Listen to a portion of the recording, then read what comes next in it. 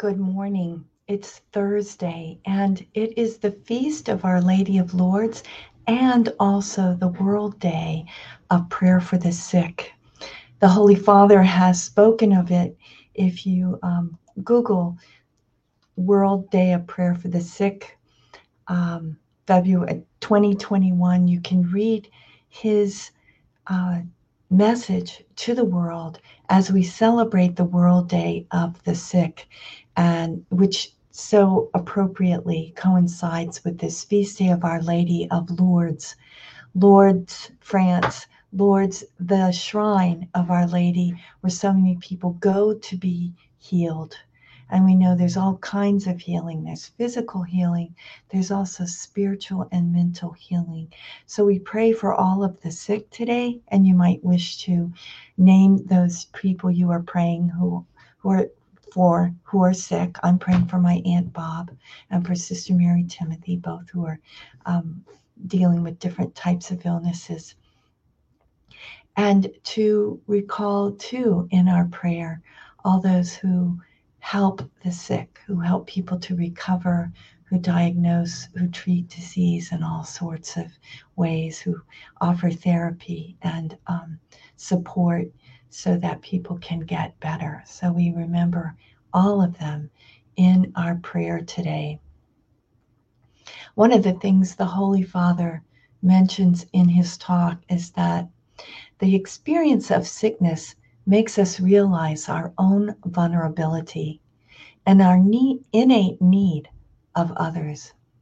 It makes us feel all the more clearly that we are creatures dependent on God.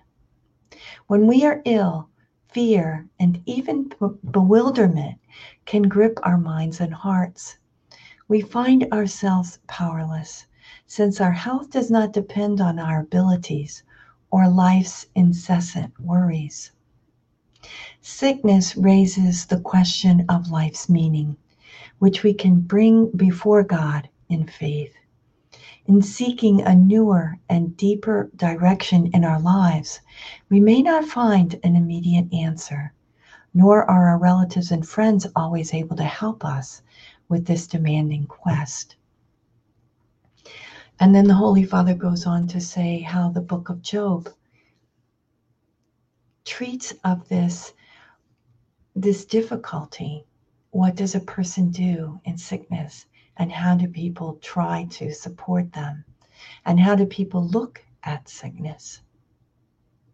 But I'd like to just focus today on the Holy Father's words of sickness as raising life's meaning.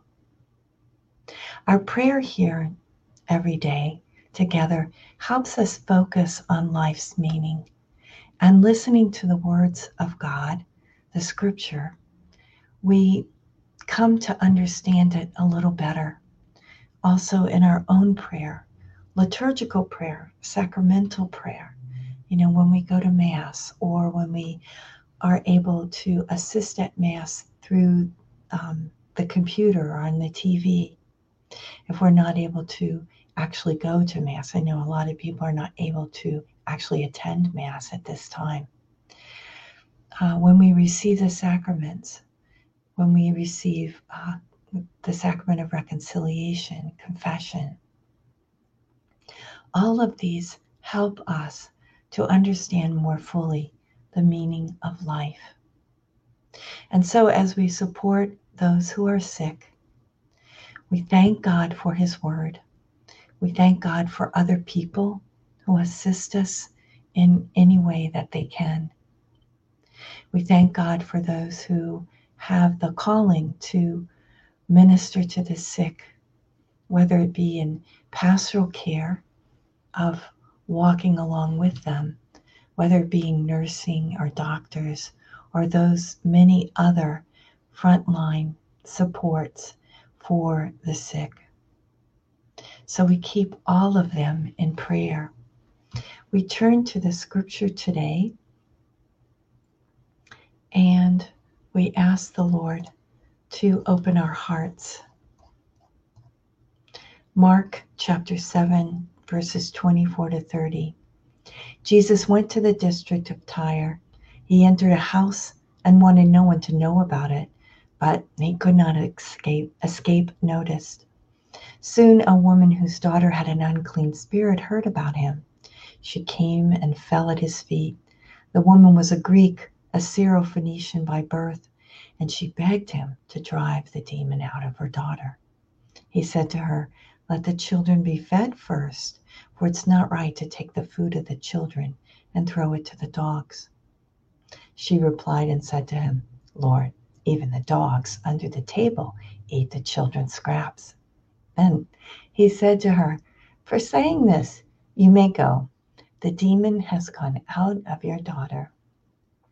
When the woman went home, she found the child lying in bed and the demon gone. The Gospel of the Lord.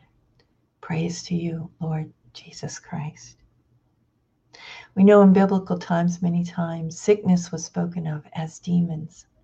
So whether this was an actual demon or some type of sickness, we were not quite sure. But the fact is that this woman spoke to the Lord about what was troubling her daughter. A sickness, a demon. She went to him, and when he seemed to rebuff her, she still came right back at him. So in our prayer today, we remember to keep talking to the Lord, even when we don't understand or we don't like his answer. We keep talking to him so that he can explain to us the meaning of our life, the meaning of this event, and that we may grow closer to him and stronger in grace, in the love of God. We make our offering of this day. Divine Heart of Jesus, I offer you through the Immaculate Heart of Mary, Mother of the Church, in union with the Eucharistic sacrifice, my prayers, my actions, my joys and sufferings of this day, in reparation for sins and for the salvation of all men and women, according to the special intentions of our Holy Father Pope Francis, in the grace of the Holy Spirit, for the glory of Heavenly Father. And we pray for vocations. O Jesus, eternal shepherd of our souls, send good laborers into your harvest. We ask God's blessing on all of you here. I see so many. We're looking at Norma and Margaret, Mary, Horacio, Jana, and Barbara, Raquel. Thank you all for being here. Yes, Raquel, we ask St. Bernadette to please pray for us through the intercession of Our Lady of Lourdes, such a beautiful saint who lived through these apparitions of Our Lady of Lourdes and gave herself completely to God as a daughter of charity, I believe. And we see Joe Pep and Yvette. Good morning to you all, Enid and Michelle. We're praying with and for all of you and your intentions.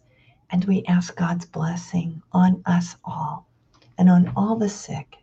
In the name of the Father, and of the Son, and of the Holy Spirit. Amen. God bless you all.